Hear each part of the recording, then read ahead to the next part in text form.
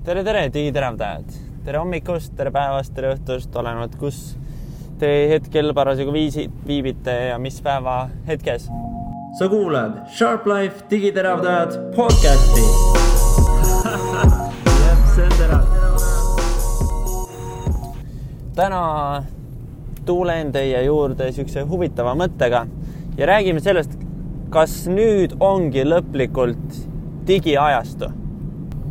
Jah, vot selline mõttekäik täna.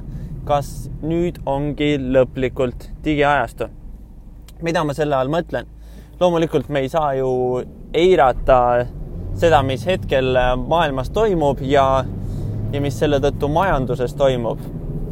Ja paljudel ettevõtetel on tavalise ärimudelid lihtsalt sõna otseses mõttes riigi poolt kinni keeratud ja äri ei ole võimalik teha samal viisil, nagu seda siiamaani tehtud on. Ja mis on paljude ettevõtjate jaoks olnud ainuke õlekõrs, mis neid vähegi päästab, on digi, internet, e-müük, e-kaubandus ja digiturundus.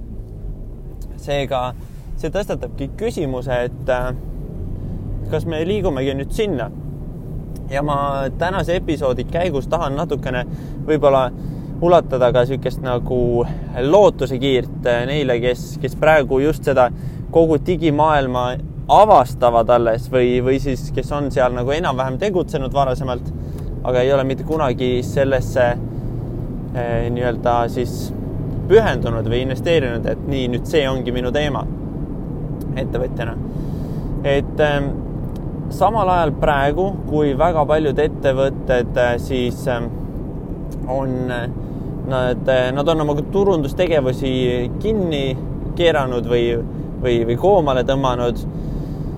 Eriti pean silmas näiteks need ettevõtted, kes varasemalt promosid Facebooki reklaamides või Google'i reklaamides oma kohvikut või oma suveüritust või mis iganes, siis kõik need asjad on hetkel kinni keeratud ja meie turumajanduses, kapitalistlikus majanduses see tähendab just seda, et nõudlus on vähenenud samal ajal, kui pakkumine on jäänud samaks, mis omakorda ütleb mulle seda, et järelikult hind peab langema. Ja räägin täiesti omast kogemusest, et mina samal ajal, kui paljud siis nii-öelda hirmust keeravad oma kõik kampaaniad kinni või siis lihtsalt vajadusest keeravad oma kampaaniad kinni, siis mina endiselt olen oma klientidele reklaami jätkuvalt tegemas ja näen seda, et reklaami hind, ainuüksi Facebooki makstud reklaamide hind on langenud circa 30% viimase 2-3 nädala jooksul. See tähendab seda, et ma saan selle sama eelarve eest, ma jõuan 30% rohkemate inimesteni, mis on minu kui digiturundaja jaoks vapustav uudis.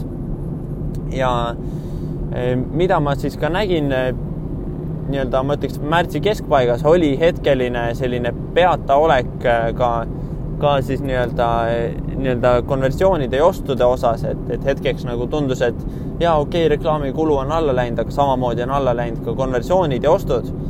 Aga tänaseks aprilli alguseks ma võin öelda seda, et kui sa tead, mida sa turunduses teed, digiturunduses eriti, siis praegu on tegelikult vapustav aeg sellega tegelemiseks.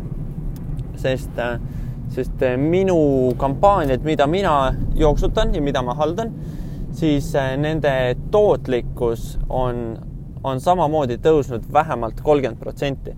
Ehk see tähendab seda, et iga investeeritud euro kohta, mida ma reklaami panustan, ma saan vähemalt 30 senti rohkem tagasi, kui ma sain varasemalt.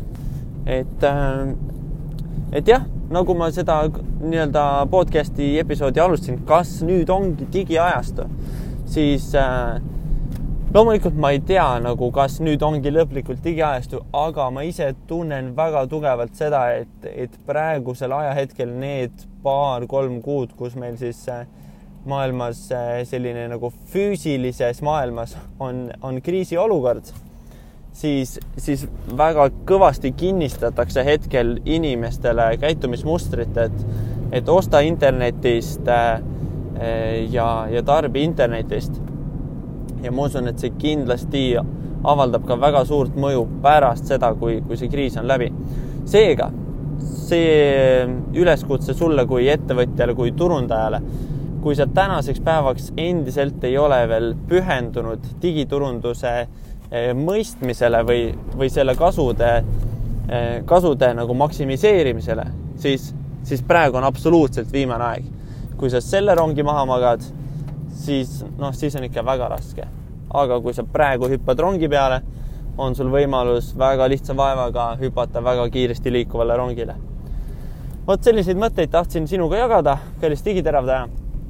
Soovin sulle ilusat päeva, ole terve, ole tubli ja kohtume juba järgmises episoodis. Püsi terav. Sa kuulad Sharp Life digiteravdajad podcasti.